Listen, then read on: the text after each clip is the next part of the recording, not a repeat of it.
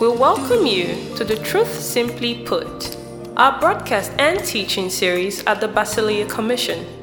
You're about to receive God's unadulterated word, brought to you by Pastor Alexander Victor, challenging, uplifting, and provoking you to new dimensions in your kingdom walk. And now, today's message. Tonight I want to share on what I've titled, Attention, Change of Location. Tell your neighbor, attention. Change of location. Titus 3 and 5. Attention, change of location. Why is a location important? A location is important because anything that happens on the earth happens in a location. There's nothing that happens in a vacuum. Everything that happens, anything that must happen in a particular space. Of course, at a particular time, to a particular person, for a particular purpose, but in the context of this teaching, if it's a teaching, if you want to call it that, a location is important because anything that happens on the earth happens, in fact, in life, happens in a location. Is that correct? Happens in a space. Is that correct? Happens in a place. That's why that song says that a hopeless case, an empty place, if not for grace. Anything that would happen happens in a location. Generally speaking, the quality of a location determines the quality of life available in that location. Does that make sense? The quality of a location determines the quality of life in that location. You are buying a plot of land. I saw a video by some guy, a video blogger on YouTube, for a 2-bedroom apartment in Banana Island. No, not Banana Island. Echo Atlantic. $1 million. You know how much $1 million is? It's currently 380 naira to the dollar as at today. So $1 million is 380 millions of naira. Okay? Picture it. 380 millions is plural. The plural almost has a plural following it. For what? 2-bedroom flat. The land that the flat is on is not yours. It is in a high-rise building. So you own 12th floor. That's what your 380 bought you. So for 380 million, you buy an apartment. 2-bedroom flat. First of all, there was in the kitchen, there was a Hisense microwave. Not the microwave oven and grill. The regular white Hisense. Like 24 or 23,000 naira. There was like this is a 50-inch. There was a 38 or so inch TV. Here's my response. You paid 3.8 million for the apartment. That's 1%. Paid another 3.8 million for the furnishing in the apartment because of the inflation of the person that decorated it, the interior decor, because something that is 10 naira, because it's interior decorator that brought it, is 1,000 naira. So you pay 3.8 for the brick and mortar, you pay 3.8 for what is inside, and the rest of it, 280 something million, what you're paying for is the location. Are you following me? 380 million, let's take out 10 million. You are paying 370 mil just to own a little piece of real estate in Echo Atlantic. Why? Location. What you're paying for is the premium of the location, not necessarily the value, as it were, of the property. So the quality of a location determines the quality of life. Does that make sense? So at the end of the day, location matters. Hebrews chapter 9 and verse 14. Actually, I call Titus 3:4. Let's look at Titus 3:4 and 5.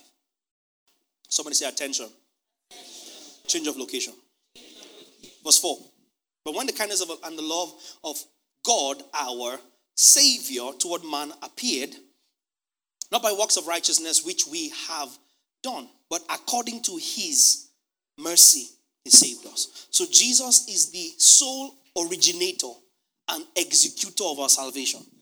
We know that in this house. There's nothing you did to be part of it. There's nothing you contributed to be part of it. It's an exclusive act of God. He originated it. He funded it. He executed it, right? By way of a reminder. Ephesians 2, 8 and 9, right? Ephesians 2, 8 and 9. For by grace you have been saved through faith, and that not of yourselves. It is the gift of God, verse 9. Not of works, lest any man should boast. Romans 5 and 8. But God demonstrates his love towards us, in that while we were yet sinners, Christ died for us. Christ died for us while we were yet sinners. He died for sinners. He fell in love with sinners. So church tells you, clean yourself up and come to God. Cut your hair. Change your dressing. Barb. Remove your attachment. Take off your eyelashes and come to God. But love tells you that in your most messed up state, he fell in love with you. So he looked at you and he didn't see who you were. He saw how you were supposed to be in how he created you. Does that make sense? Jesus was the originator of our sacrifice. Next point I want to point out, Jesus was the sacrifice. Ephesians 5 and 2. Jesus was the innovator. He created the idea. He dreamt up the idea, right? Jesus. We're saying Jesus. We are saying Jesus. We are saying Jesus. Yeah? God Jesus. Lord God Father Jesus. Okay. And walk in love as Christ also has loved us and given himself for us. Two things are happening here. An offering and a sacrifice to God for its sweet-smelling aroma. He loved us and gave. John 3:16. For God. For who? For who? So loved the world that he gave his son. Ephesians 5:2. Walk in love as Christ also loved us and gave himself. God loved us and gave his son. His son loved us and gave himself. Two things are happening here. Jesus is giving. That's the first thing. Jesus is giving. The act of giving is being carried out by Jesus. That's number one. Number two, Jesus is the gift that Jesus is giving. Are you following me? Hebrews 7 and 27. Hebrews 7:27. Find where the sentence begins. 25. Therefore, he's also able to save to the uttermost those who come. This is talking about Jesus now. Those who come to God through him. Since he, Jesus, always lives to make intercession for them. For such a high priest, Jesus, was fitting for us, who is holy and harmless, undefiled, separate from sinners, and has become higher than the heavens when God gave him the name. Okay? Who, this high priest, does not need daily, as those high priests, to offer up sacrifices, first for his own sin and then for his people's. For Leviticus 16 explains that. Yeah? For this he did once for all when he offered up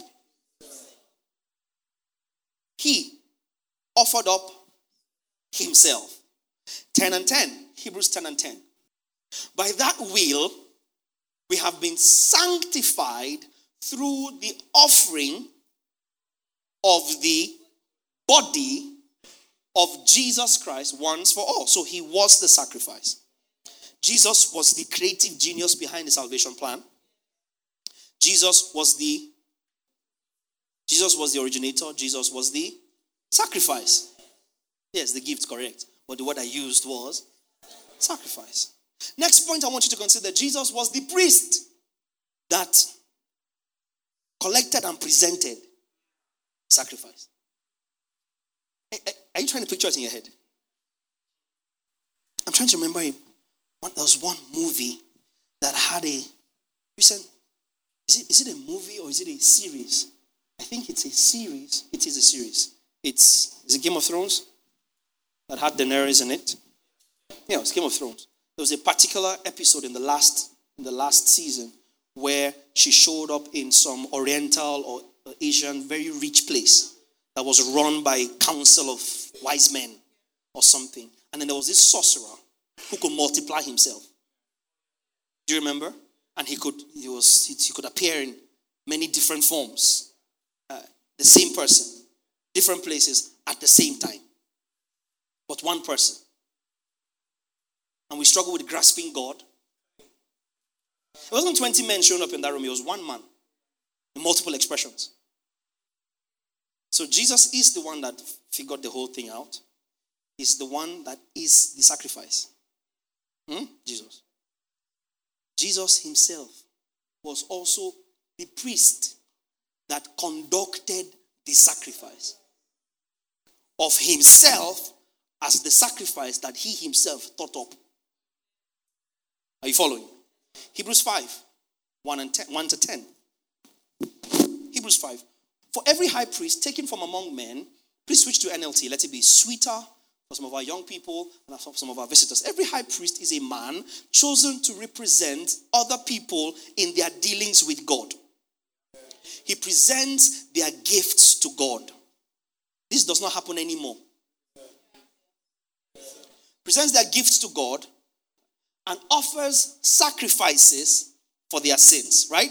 The priest presents their gifts to God and offers sacrifices for their sins. And he's able to deal gently with ignorant and wayward people because he himself is subject to the same weaknesses. Keep going up to verse 10. This is why he must offer sacrifices. It is Aaronic priesthood for his own sins as well as theirs. And no one can become a high priest simply because he wants such an honor. He must be called by God for this work, just as Aaron was. That is why Christ did not honor himself by assuming he could become high priest. King James says, no man taketh this honor upon himself. It is bestowed on him of God. Jesus did not just get up and say, you know what, I feel like being a high priest today. No, he was chosen by God who said to him, you are my son. So God now gets up and engages the high priest dimension of God in Jesus. Do you understand? So it was God that came to earth as Jesus. When they were singing and crying and calling his name Emmanuel, what did they say it meant? God duplicated to us. A portion of God released to us. When Jesus was born, what did he say happened? God with us. So this was God taking his priestly nature, personifying it in Jesus, the Son, and saying, you know what? You are my son. God taking his sacrificial nature, his love for a lost and dead humanity, personifying it as a sacrifice and saying, Jesus, you are the sacrifice. That's why we call Jesus the Logos of God. I hope you are learning in this house. Yes, that's why we say anything God can do is Christ. Christ is all the doings of God. Okay. Who said to him, you're my son? Today I have begotten, or I become your father. King James says, I've begotten you. And in another passage, God said to him, you are a priest forever in the order of Melchizedek. But while Jesus was here on earth, Jesus, see how he gets into priesthood. When Jesus was here on earth, he offered prayers and pleadings with a loud cry and tears to the one who could rescue him from death. Where did this happen? The Garden of Gethsemane. And God heard his prayers because of his deep reverence for God. Verse 8. even though Jesus was God's son, son of man, he learned obedience from the things he suffered. On account of that, in this way, verse 9, God qualified him as a perfect high priest, and he became the source of eternal salvation for all who obey him. Verse 10 and the last verse, and God designated him to be a high priest in the order of Melchizedek. And people are still arguing and fighting over Melchizedek. And see verse 11, we're not going to that today. Someday, Holy Spirit helping us, we'll get there. The writer says there's much more we'd like to say about this Melchizedek history. But it's difficult to explain, especially since you are spiritually dull. It pains me whenever I get to Hebrews 5. Because now in Hebrews 7, Paul now picks up Melchizedek again, but he doesn't have as much fire as he would have had if he really wanted. Oh, sorry, not Paul.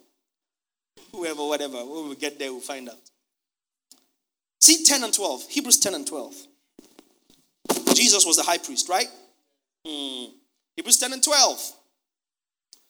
Help me, Holy Spirit. But our high priest, our what? Because in verse 5 we've seen that he's a high priest, right? Our high priest offered. So imagine Aaron going in with a lamb and the blood. Our high priest goes in with himself. Puts himself on the mercy seat. Kills himself. Pours himself out to God. Then resurrects himself. Gives you the victory. Our high priest offered himself to God as a single. Please, can somebody say single? Single sacrifice for sins. Good for all time. It doesn't need topping up. You don't need to plead no blood. You don't need to ask for fresh forgiveness. Single sacrifice, eternally valid. Single sacrifice, because it's good for all time, he finished, did what? When you are working at home, sanitation. If you grew up in the era I grew up, sanitation is the worst day of the month. If your mother is in town. Wash everything. Wash every clothes you have not worn for 2 months or 3 months. You're just there doing nothing. You will wash them. Bring it out. Wash them. Because of sanitation. And you will do that work. And do that work. Wash the dishes. Bring out the pots. Bring soda. Bring sand from outside. Filter the stones. Then your friend whose family has helps. You know those ones? You just come. You're like, what are you doing? She said, come, let's talk small. Let's play small game. Nintendo or what's that one? Brick game. Brick game. So let's play. Yeah, sit down for a bit. You say, no, I cannot sit. I'm still walking. If I sit, that's how the tiredness will hit me. And it will not be difficult to stand up again. Now you want to die. You're about to pass out. But you cannot sit. You can't stop. So you keep working. Why? Because your sitting down is an indication that the work is done. You resist every urge to sit until the work is done. This dude went in, did one sanitation work. One! Said it's good for eternity. And to prove that the job is done, sir, the guy sat down. Sits down. He has no intention of getting up again until that final enemy is made his footstool. Death. Sitting down. One sacrifice. He did sanitation once. And everything he sanitized stays clean forever. Use it anyhow you like. Cook whatever you want to cook in that pot. It's not getting stained. Stay against the wall and put your leg on the wall. Put your feet on the sofa. Whatever you do, his sanitary work is for eternity. It's a very sad thing for a believer to not have assurance. It's a very sad thing. He sat down in the place of honor. Somebody say sat down. Jesus was the one to whom the price was paid. He thought it up. The sacrifice was the one that offered the sacrifice and was the one to whom the sacrifice was offered by the priest, whose idea it was to even do the sacrifice. Hebrews 9:14. Attention, change of location. Hebrews 9:14. Just think how much more the blood of Christ will purify our consciences from sinful deeds so that we can worship the living God. Look at this. For by the power of the eternal Spirit, Christ offered himself to God as a perfect sacrifice for our sins. By the power of the eternal Spirit. Whose spirit? Whose spirit? No, here, in this context, God, right? Christ, through the eternal Spirit, offered himself to God. That spirit there is the spirit of God, right? Romans 8, verse 9. Oh, my Lord. But you are not controlled by your sinful nature or desires. You are controlled by the Spirit. Can you see it now? If you have the Spirit of God living in you. And remember that those who do not have the Spirit of Christ living in them. We'll go back. Backtrack a little bit. It's what a life, right? Bible study. But you are not controlled by your sinful nature. You are controlled by the Spirit. If you have the Spirit of God living in you, and if you do not have the Spirit of Christ living in you, them do not belong to him at all. See verse 10, and we'll come back again for verse 9. Verse 10. And Christ lives within you. Spirit of God is in you.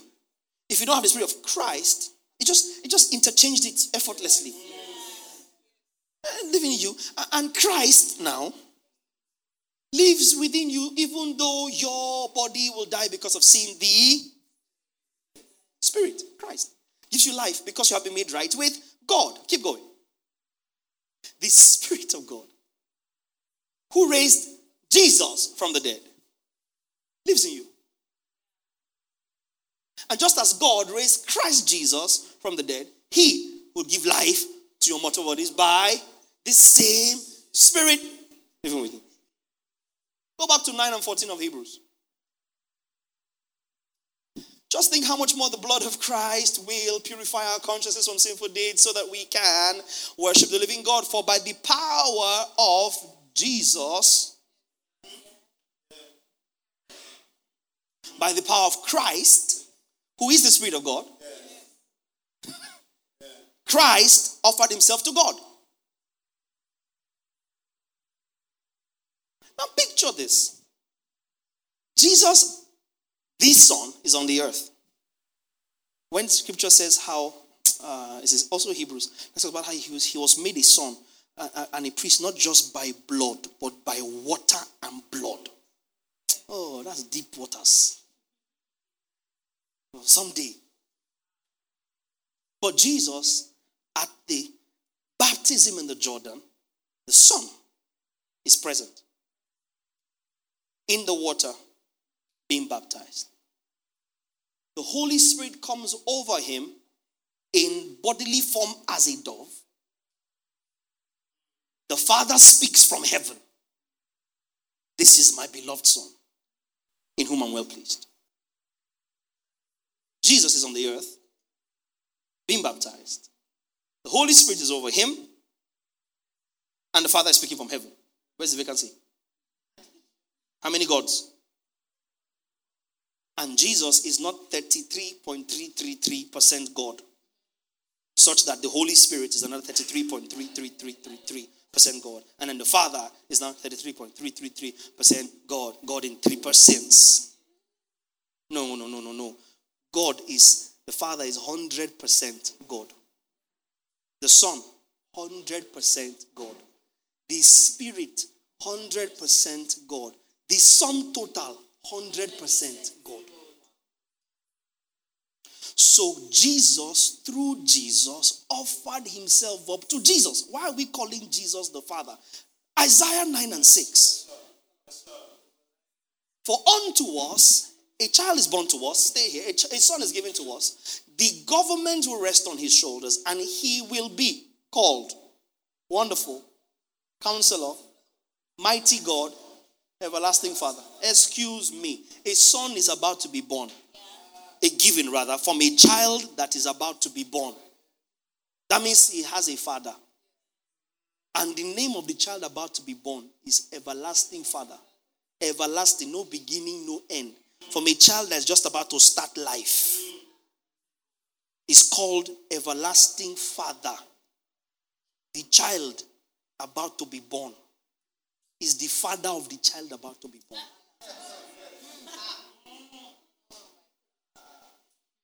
The son that's about to be given is the father of the son that's about to be given. It's called Everlasting Father.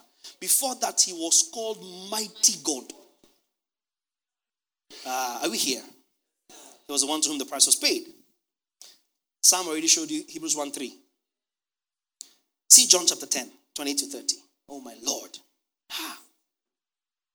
John 10, 28.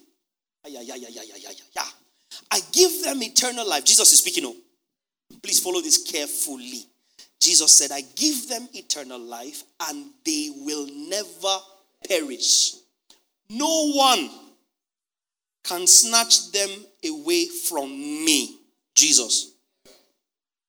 Next verse. For my Father has given them to me. And my Father is more powerful than anyone else. That includes you.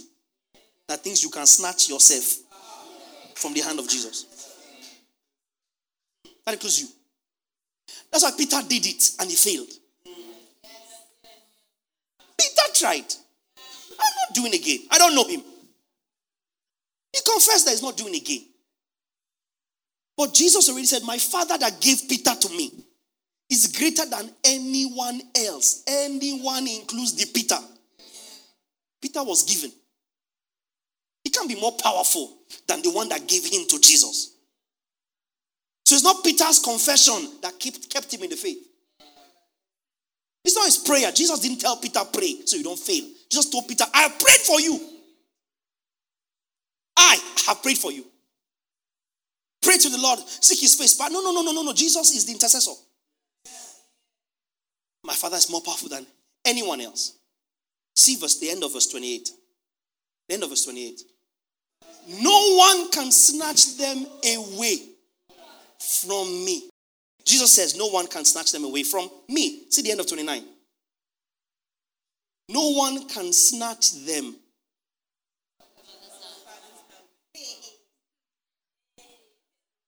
Go to verse 30.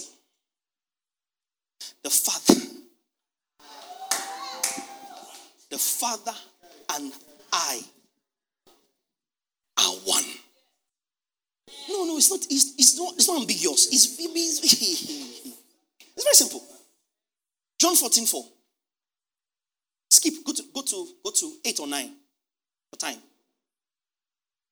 John 14:8. Philip said, Lord. Please, sorry, sir. We're just coming from this other chapter. 10. Please take us back to John 10:30. Can you see what the writer of Hebrews said? I want to share things with you, but you're spiritually dull. Can you see why the disciples went back to fish? Because they were just receiving information about Jesus, not revelation. Because Jesus says emphatically in chapter 10, I and the Father are one. John 14:8. Hear the stupid question that the people he has just told 4 chapters earlier, I and the Father are one. And I'm asking, Lord, show us the Father, and we will be satisfied. Because what else do you want to know? Jesus said, I and the Father are one. You can't snatch from me, you can't snatch from the Father. You don't come and ask him again shortly. Show us the Father. That's how he's doing us, but if he shows us the Father, will be okay. So you can imagine Jesus' response in verse 9. How he sounds when he says, have I been with you all this time? Philip. And yet you don't know who I am. He didn't say who the Father is.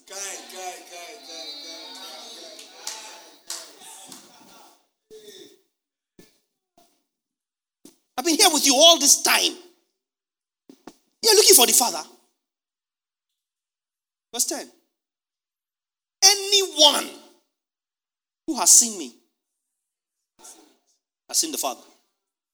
That's why we said we'll go to Hebrews 1:3 in a bit. He's not just the express image. He's the image of God expressed.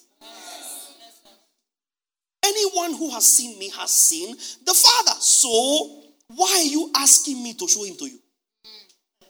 Why asking the Father to show you the Father? Go on. Don't you believe that I am in the Father and the Father is in me?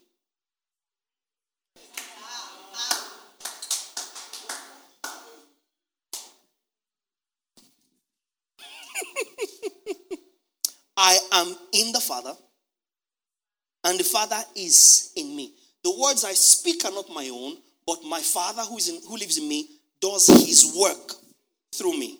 Verse 11 and the last for this text. Just believe that I'm in the Father and the Father is in me. Or at least believe because of the work that you have seen me do. So why is it such a controversy? Why is it such a controversy? Why is it a theological debate subject? Why? So Christ is the originator. Christ is the sacrifice. Christ is the priest that offered the sacrifice. And Christ is the recipient of the sacrifice. Did we get that?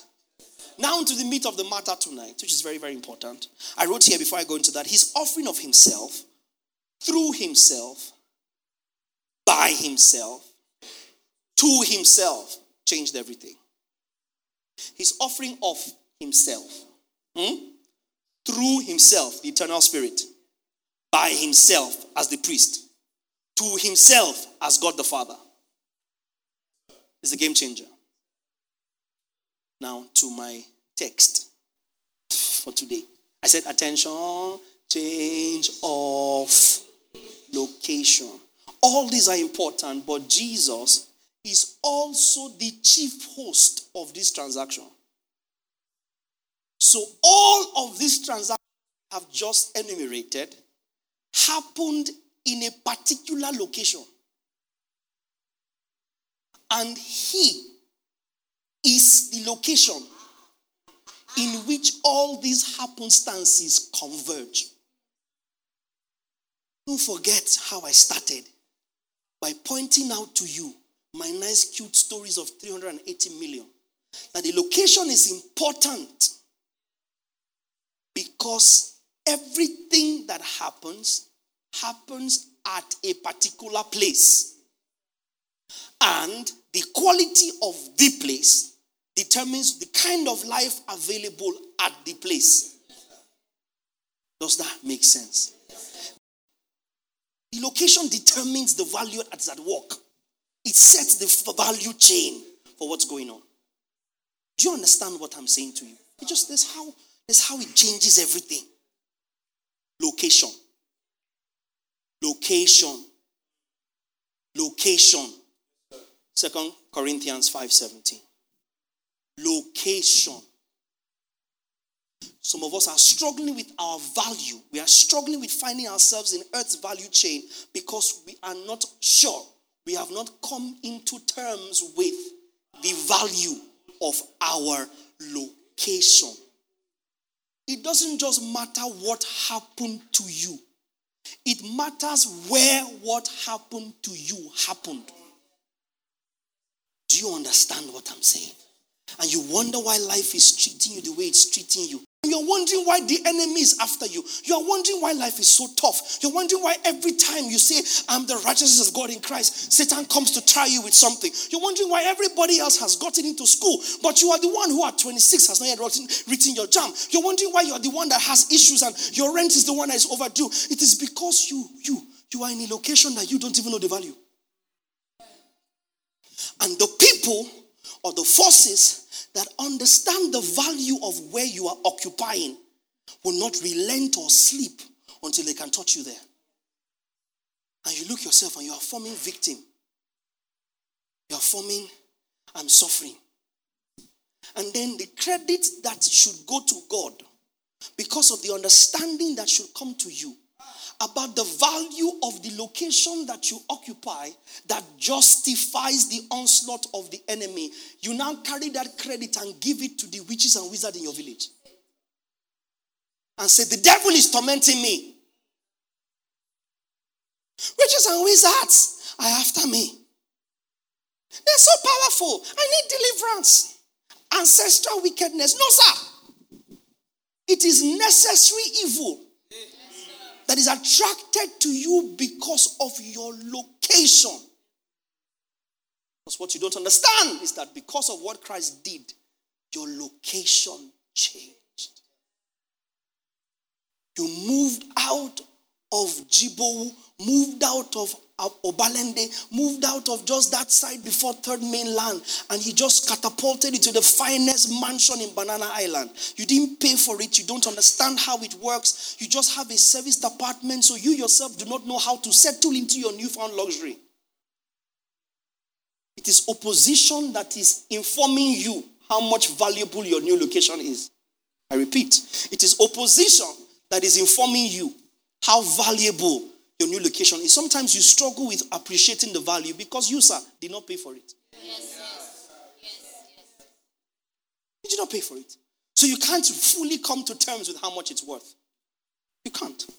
You wonder why are you disturbing me? I'm a normal person. Who told you you're normal? Everything must happen in a particular location. Everything. And the location determines the quality of what happened. Does that make sense? The location determines.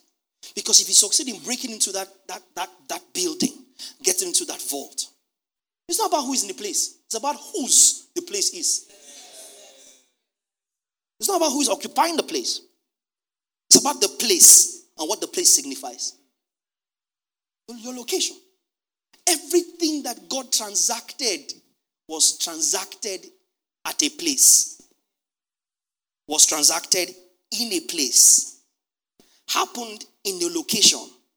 And the coordinates of that location is Jesus. He's called the host. He's the one that contains all the transactions of God. 2 Corinthians 5:17. Switch to the New King James. That's close to the text. Close to the original language. Therefore, you start to see these texts differently now. If anyone is in Christ. Somebody say attention. Change of location. If anyone be where? It's not just describing Christ. It's describing Christ, the location. Do you understand? Christ, the one in whom you are made new. The one by whom you are made new. The one through whom you are made new. The one to whom you are made new. The one for whom you are made new. Because for and to are two different things. You are made new to the Father. You are made new for the Son to have a wife. Do you understand? You are made new to God so you can be reconciled to Him. You are made new for God in the presence of the Son to have a wife to marry. Because in this family, we only marry from the family. So since there was nobody else for Jesus to marry as per only begotten son, God now went to town and decided to manufacture other sons so the family can be large enough for Jesus to marry from his own clan.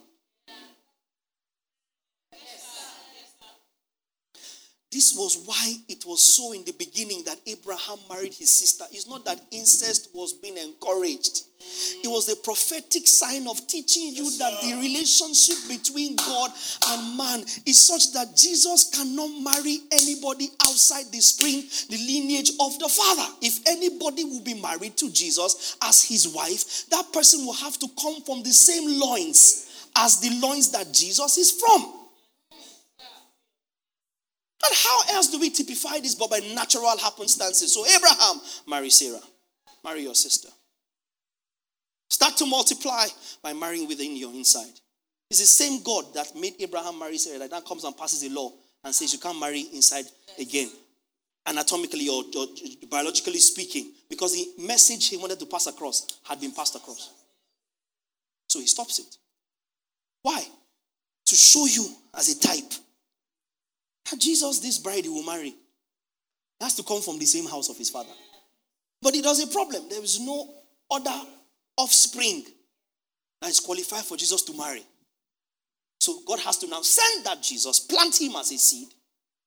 So God can now get other children that qualify for Jesus the Son to marry as a bride from the same house of his father. So that's why Jesus is still in the process of sanctifying this bride. Because he's yet to present her fully before the Father.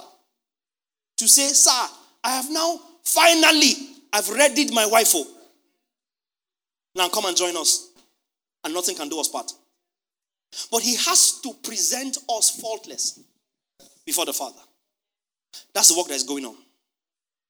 And just before anybody can come and steal this thing and spoil this courtship, he seals it with the Holy Spirit. He gives you that engagement ring, the Holy Spirit. On your inside. You are my wife. You ain't going nowhere. Ain't nobody taking you from my hand. Ain't nobody snatching you. Ain't nobody spoiling this courtship. Say all you want. If you go and cheat on me, go and cheat. When you finish, come back. I am still going to cleanse your nonsense. And I'm still going to marry you. I'm going to show you to my father. By the time I show you to my father, you are absolutely spotless. There's no question my father can ask you that you not have the correct answer for. There's nothing when my father starts to ask you, how did you meet my son? What do you know about the characters of my son? What do you know about the attributes of my son? What do you know about the gifts at work in my son? What do you know about the fruit in working in the life of my son? What do you know about the mind of my son? What do you know about the life of my son? What do you know about the righteousness of my son? When my father starts to interview you, that interview they used to use to determine whether you're the right material or not, by the time I take you and present you to my father, and my father starts to question you, at that point there is nothing about me my father will ask or demand of you that you will not be. That's when salvation is complete. That's what it means that he's able to save to the uttermost. But people don't understand it. I think salvation is all done. So he seals you, he engages you, puts a ring on your finger. And it's done. From the same family. If any man be inside the location of Christ, is a new creation. All things passed away.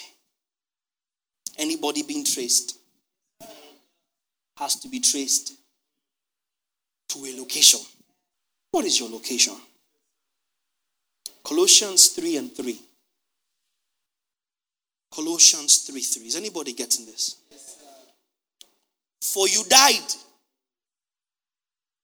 and your life, somebody say my life, is hidden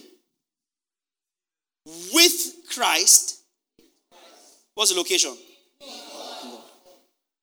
So start to think of your sonship, not just in terms of quality, not just in terms of value, but in terms of location. Because there's something about knowing where you are inside that changes how you carry yourself. If you're like me and your father's car is not available, your mother's car is not available for you to go out, and you called a taxi, even the days of bike, Okada, we used to choose the bike we climb. Yes. Sit down. If it's not Jincheng, we're not climbing. That's when Jincheng just came out. Fresh motorbike in the north. You look at it, you stop one, you say, I know, Tefi. You come, you look at it, you say, you stay. Okay. Jeka. You're looking for nice, clean bike. Because if we must take commercial vehicle, it must reflect our status. Can't you see we're coming to pick us? Your location. So imagine that you are aware of your location. There's some stupid relationships you are in now that you have been in that you will never have the temerity to tolerate once you understand where that relationship is happening in. There's some people you are allowed to touch you that the mere thought of it now starts to disgust you. When you understand, man, me, situated inside Christ Jesus. Me, situated in Christ. Situated with Christ in God. There's some things you are allowed to get to you that will never get to you again after today. Because you come into the understanding, not just of the value or the reality, but where this thing is happening, where you have been placed. Attention. A change of location took place. Romans 6:11. Romans 6:11. Likewise, you also reckon yourselves. Is anybody getting this? Yes. Reckon yourselves to be dead indeed to sin, but alive to God where? So where is the location of your life?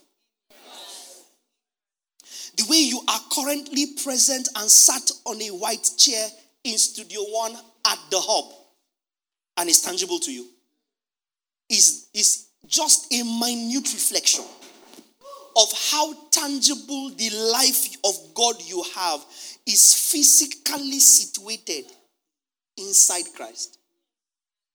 You literally dwell in Christ. Your life is to God in Christ. So Christ is my location. So if you're going to look for me, I'm hidden deep inside the master bedroom of Christ. That to get to me, you're going to have to go through and pass the test of my location. Break through all the security, do all security clearance, go through all you need to go through to get to me. Sisters, pay attention. You're supposed to be hid so far up in Christ that the guy will become Christ by the time he's ready to get you. The guy will become such a living, breathing, walking, talking Jesus because he has trekked inside Jesus. Are you following me? He has driven inside Jesus. He has taken you on to Cold Stone inside Jesus. He has forgiven you. He has cleansed you. He has developed you. He has nurtured you. He has invested in you. He has put up with you. He has inspired you. He has admonished you. He has cared for you inside. He has seen so much of Christ that by the time you say, yes, I do, there's no way out for the brother no more. I watched a movie recently, some Nollywood movie I stumbled into. I can't remember the title. One Little White Lie or something like that. About some lady who was caught up in her job and had no social life. And then her parents were coming to town.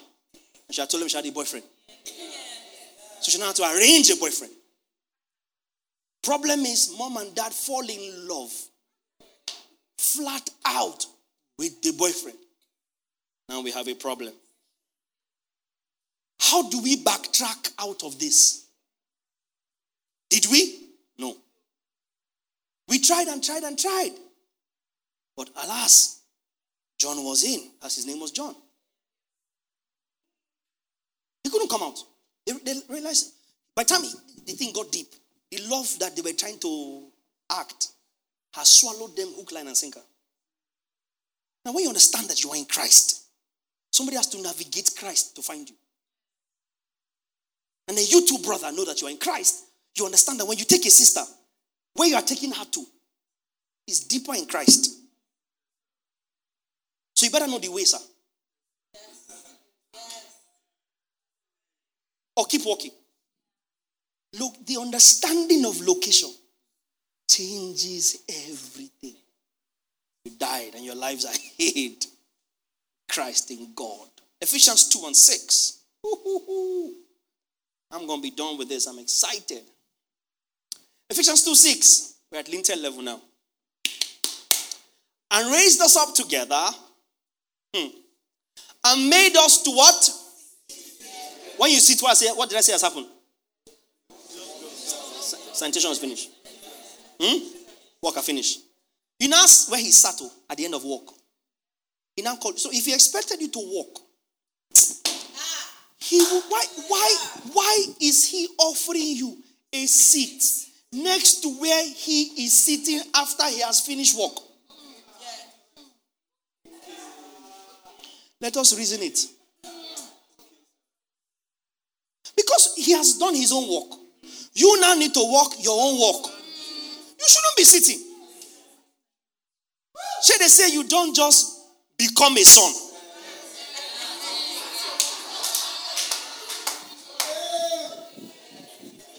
You have to earn it. So if Jesus saved you for you to earn it, he shouldn't be giving you a seat. He should be giving you a hoe, a cutlass, a spade, what do you call that thing? Overall, a helmet. I tell you, go and walk. Come and sit here. You and who are sitting here. Do you know what I did to sit here? Because he sat down only after he did work. So he should have told them, do you know what I did to sit here?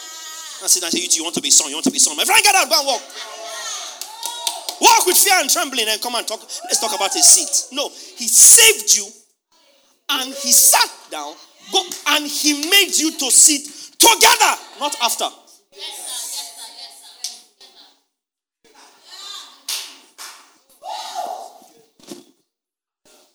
He made you to sit together. He made you to sit how? Together. Instantly. Somebody say instantly. He sat, you sat. Hear this. That's not where we're even going. Made us to sit together in heavenly places. Where are the heavenly places? Please, where is the location of heavenly places? You are trying to make a place that exists inside a person that exists inside you.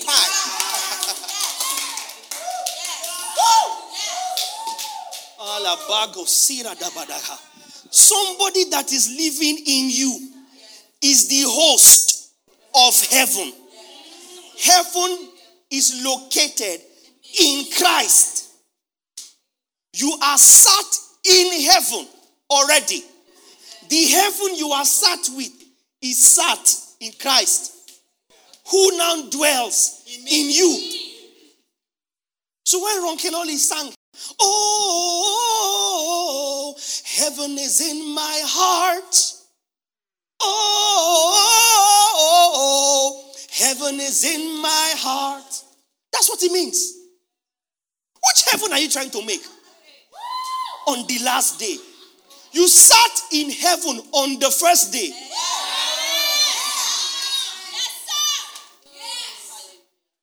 The very first thing God gave you for daring to believe was heaven. It's a gift for obedience, for faith. It's not a reward for works. It's not a reward for works. It's a gift by faith. You believe? Come here. Take a seat. Not under me, with me. You and God sat there like this. So where is God self-contained? In Christ. Your lives are hid with Christ in God. You are sat with God because God made you to sit with him in heaven in Christ. Where's the throne of God? Are you afraid to say it? Because where are you sat with him? In heavenly places. Where are the heavenly places situated? Where's your location? You have to start to think differently in terms of location. It will change your outlook to life. All of a sudden, carnal things will no longer matter. Giving God time, giving money, giving resources, giving energy will cease to be an issue. Then you understand what it means to lay up for yourself treasures in heaven. It means give all for Christ. Nothing becomes too expensive. Nothing becomes too much. And there's no devil that has been manufactured that can stress you. No mood swing that is strong enough to color your day. Somebody wakes up feeling like a peacock in heat. The Lord is with you.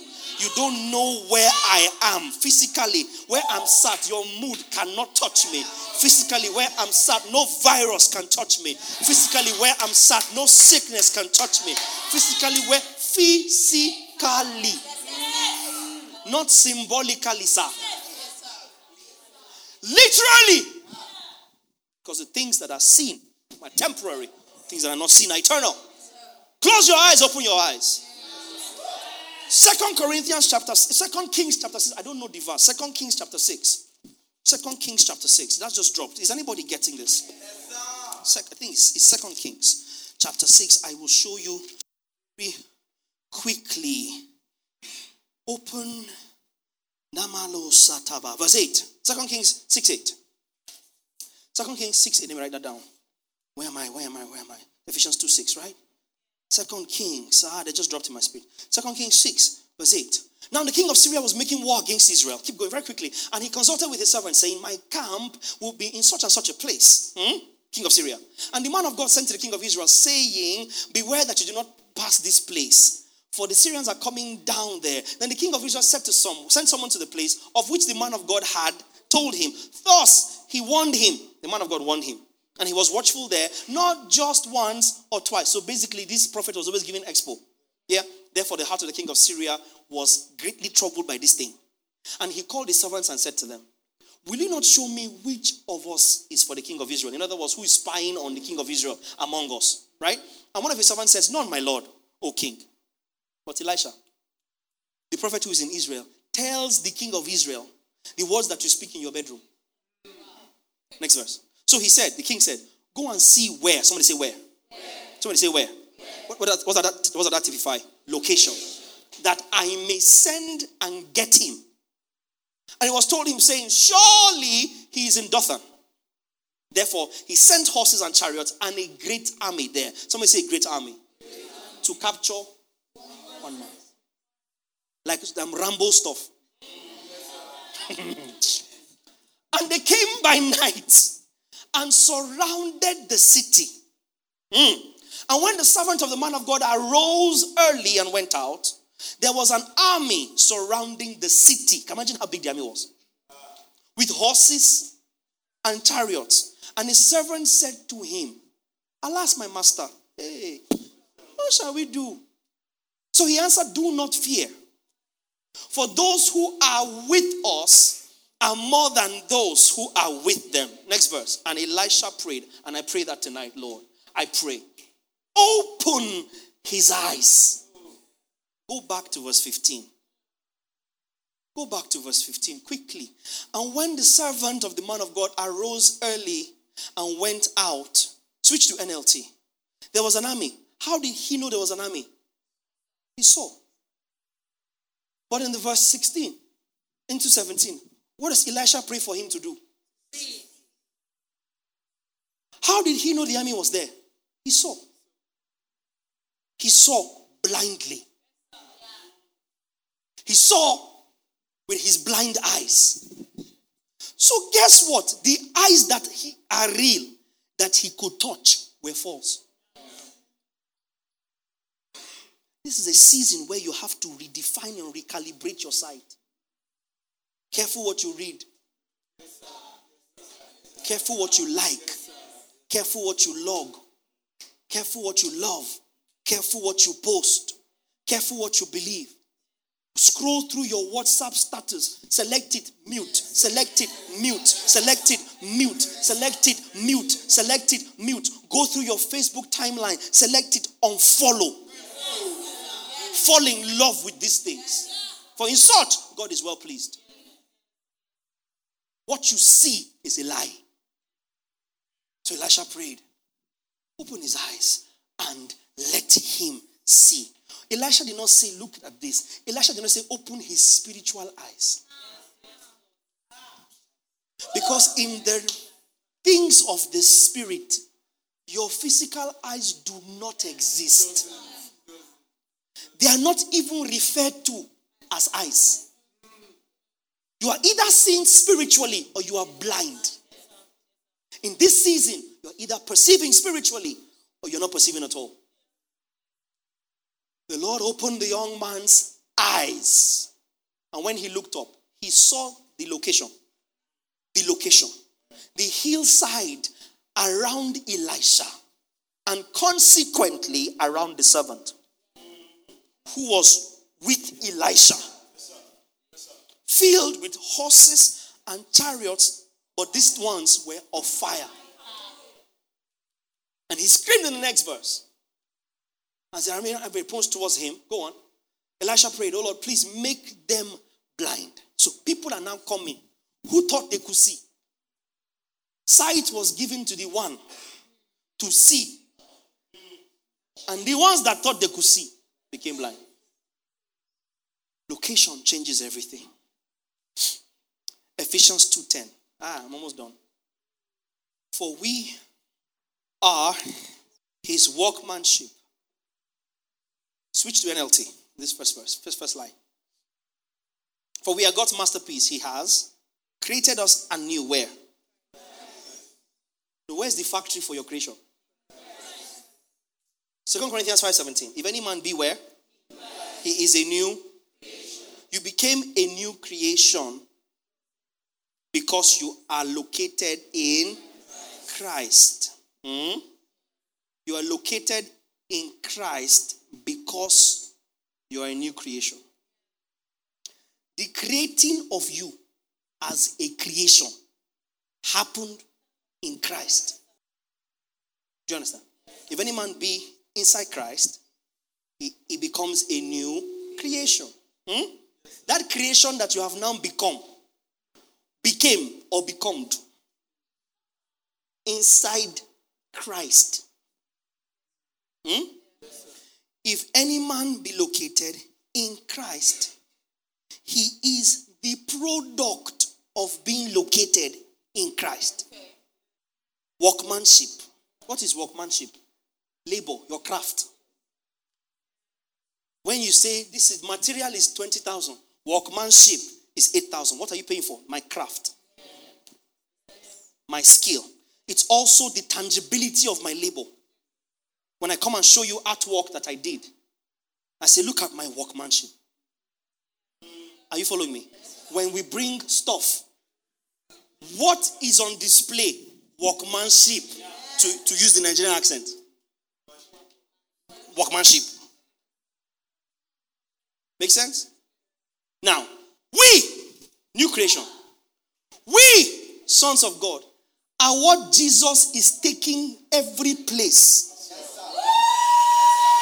and saying, see my workmanship. You are the one he's bragging with. Hey. 2 Corinthians 2:14. We'll come back here. Yes, I'm correct. Now, thanks be to God. Look at this. Who always leads us in triumph. Where is this triumphant procession taking place? Wait. Carnival. Where is the carnival? In Calabar. Is that not so? Where is the route of the carnival? It starts from 11:11. It goes Mary Slessor. It goes Marian. There is a route. At any point in time during the day, you can trace the movement of the carnival according to its location. Okay. He leads us in triumph. Where? Where is the route of our triumphant procession? And then through us, God now diffuses the fragrance of his knowledge. God tells the world, you want to know what I know about how I know? Look at Effion. Look at Victor. Look at Samuel. Look at Success. Look at Oche. Look at Mika. Look at Takit. Look at Joy. Look at Victoria. Look at Seal. Because we, go back to Ephesians 2:10, are his workmanship. Anywhere anybody's talking, God is putting me on display. It's my workmanship. Have you seen what I did?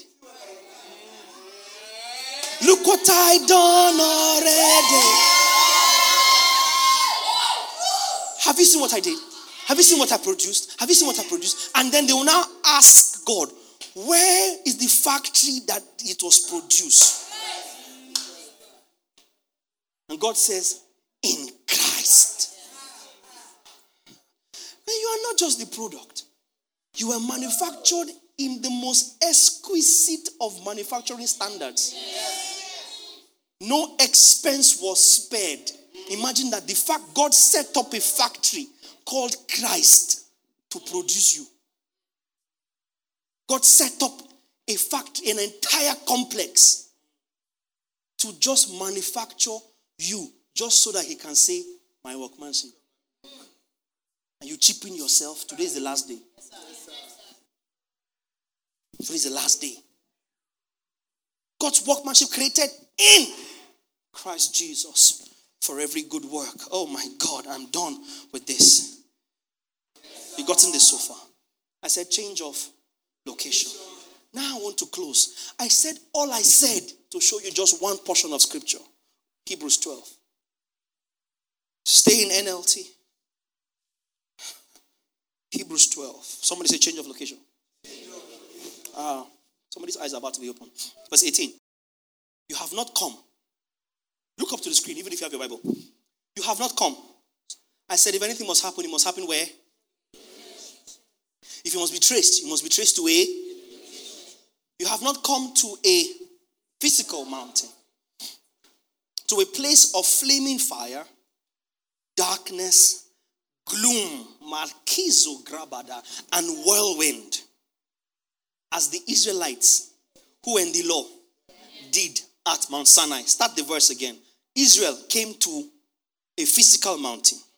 Israel came to, go on, a place of flaming fire. Israel came to what? Darkness. Israel came to gloom. Israel came to the whirlwind. See verse 19. But they heard an awesome trumpet blast, remember that? And a voice so terrible that they begged God to stop speaking. They staggered back under God's command. If even an animal touches the mountain, it must be stoned to death. Why? There was no mediator. No bridge between God and man. There was no reconciliation. Moses himself was so frightened. Can you see? Moses was so frightened at the sight that he said, I am terrified and trembling. 22. No. You have not come to that kind of mountain. Attention. Change of location. Now, look at the nomenclature of the text carefully. It doesn't say you will come.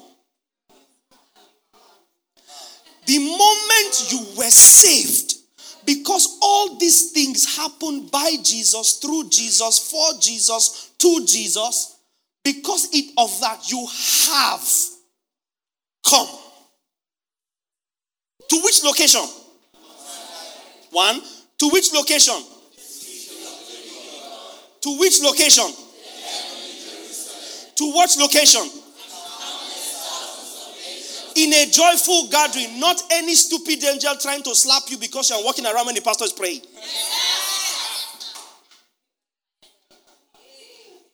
Not even the most senior angel can dare. It was the angels that were asking God, what is man? We have been with you from eternity. We have been here faithful. We will never inherit anything. They have never called us sons. These few of us that managed to be called small sons of God. It was just a type until these people came.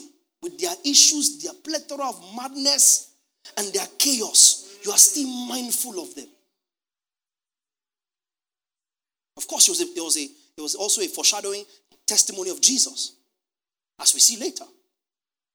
You have come to Thousands of angels in what? Go on. You have come to the assembly of God's firstborn children, whose names are... Come on. If I am sitting there, if my name is not there, there's no heaven.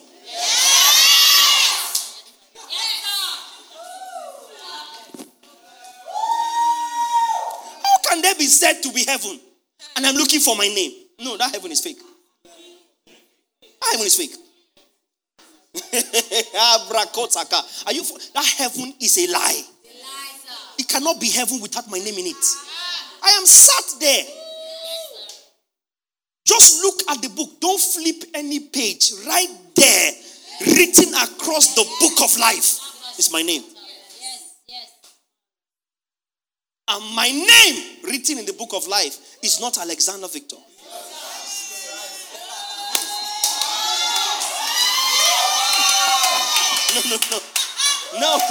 No. If you are looking for that name, you will not see it. 2 Corinthians 4:7. Put it up now in the message so they can see. 2 Corinthians 4:7. We'll come back here. Put it up in the message. Quickly. 2 Corinthians 4:7. I'm trying to finish this. 2 Corinthians 4:7. 2 Corinthians 4:7. If you only look at us, you might as well miss the brightness. We carry this precious message around in the unadorned clay pots of our ordinary life. That's to prevent anyone from confusing God's incomparable power with us. Go back to 10:23. Our names are written in heaven. The Lamb's book of life is just there. It's not plenty pages. It's just one page.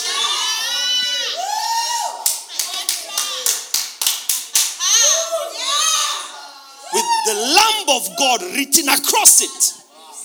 The word of God, in whom I am hid. Why are you looking for my name? When I'm hid in Christ and Christ is written there. Christ is the book of life. You don't need to see my name does not matter. You're thinking in the flesh. You think there's one big book and you see pages. Angel, Peter, scroll to page 365,000. Check the second paragraph in the A section. You will see my name. Nothing like that exists. Our names are written in the Lamb's book of life. It means our persons are reckoned in Christ. It's not that there's a register. Johnny, present. Nancy, present. Danny, no! Jesus, present. With all the sons he brought into glory.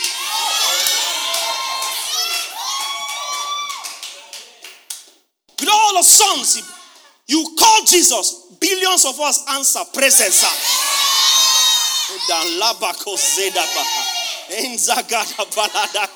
No. You don't understand. That's why he gave us the name. He gave us the authority in the name. Do you understand? When you got born again, your name ceased to matter. He had to change your name and give you his name. So when God says Jesus, all of us answer. That's why the name was given to you and the authority the name carries. You see, is it making sense for you now? Hebrews 10:23. We have to close this and go home. Hebrews 10:23. You have come to the assembly of God's firstborn children, whose names are written in heaven. Keep going. You have come to the location. Attention. You have come to God himself, who is the judge over all things. It's not done. You have come. You have. It's not a promissory sense. I wish you would understand what I've been saying to you all evening. I say, so now your physical location is not your physical location. That's what I've been trying to teach you. So it doesn't matter if the mountains be brought forth and cast into the sea. You are just in the world, though. You are not of the world. Where you really are is not from here. So it's now up to you to start to pipe who you really are plus where you really are to bear upon what is happening here. Are you getting this? That's the word you need to hold on to in this season. It doesn't matter where the virus is. Where you is, the virus cannot is.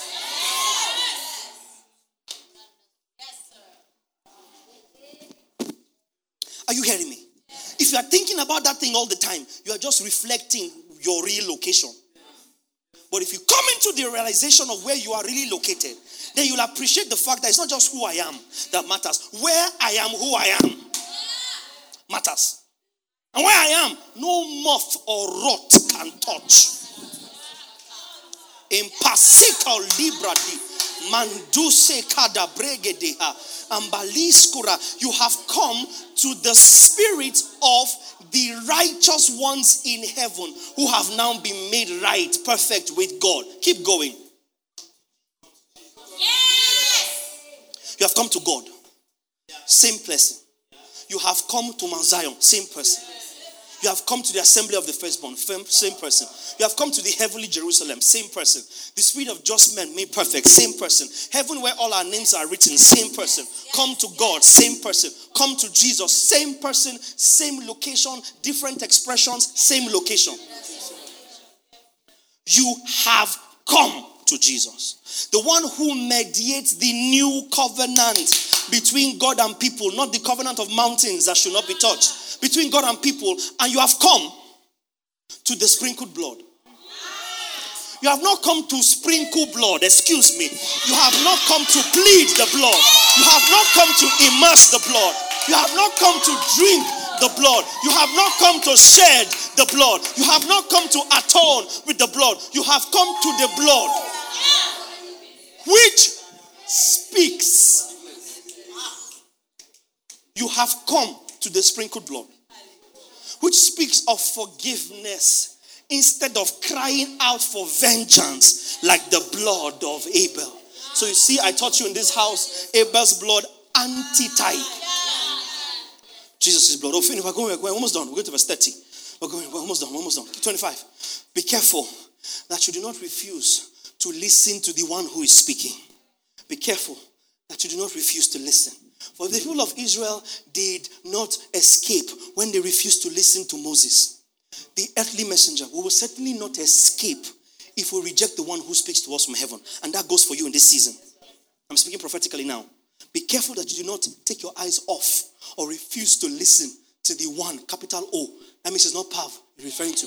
The one who is speaking using Pav as a messenger. Because if you don't, that's when something will catch you. That's when something will catch you. No, you have to take your ground. Stand your ground and pay attention and incline your ear to what he's saying. Because he speaks expressly once. We hear twice. We hear as many times as I need to hear. But he's speaking once. Don't reject the one who speaks to us from heaven. 26. I'm almost done. When God spoke from Mount Sinai, that place, that other location, his voice shook the earth. But now he makes another promise. This promise retires Mount Sinai. Now he says, I will shake not only the earth. That's what's going on. I will shake the heavens also. 27. This means that all of creation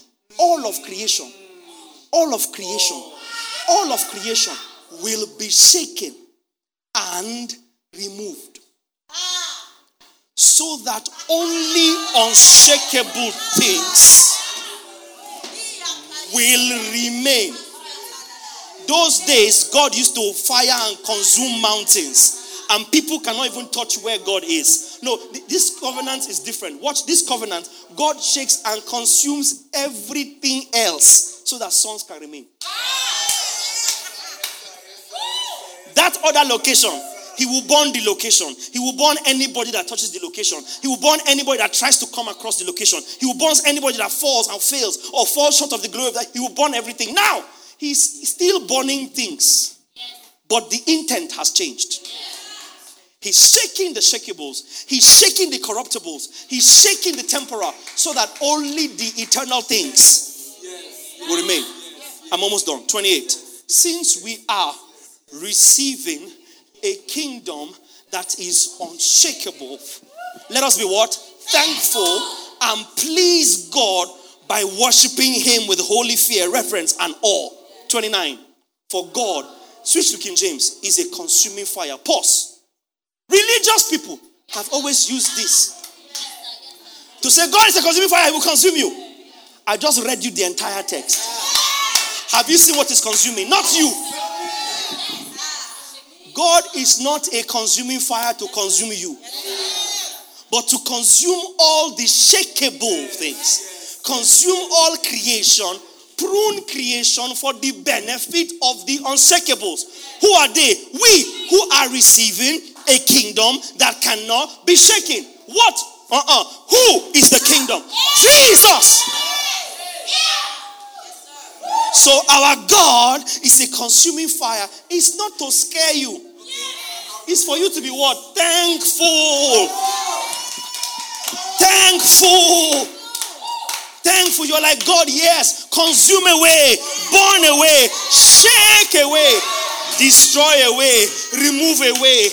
Because when it's all said and done, if there's one person that's going to be standing, you are looking at him right now. Oh, you better give God a praise in this room. Ebakaze tiga bradaha. Mando godebesa. Lengra badega zotkedehe. Oh, give God a thanks and praise. Like you know your kingdom cannot be shaken. Give God a praise. Thank God, thanks and praise. Give him thanks and praise. Give him thanks and praise. Give him thanks and praise. Egade hadaha. Lengo zege derego saha. Ende greba dega dahaya dos. Emba lego sida gade brahalaha. We receive a kingdom that cannot be shaken. Thank you for our new location. Thank you for your new location. Thank you for your change of location. Thank you for your change of location. Thank him for Jesus Christ, your location. Thank him tonight. Hallelujah. Hallelujah. Is anybody got that tonight? Anybody got that? Hallelujah. Praise God. Before you sit, we have just a few minutes and we're out of here. Turn to 2 or 3 people next to you and tell them, listen, dude, your location changed. They say, you do. Listen, dude. Your location changed. Your location changed. Your location changed. Your location changed. Your location changed.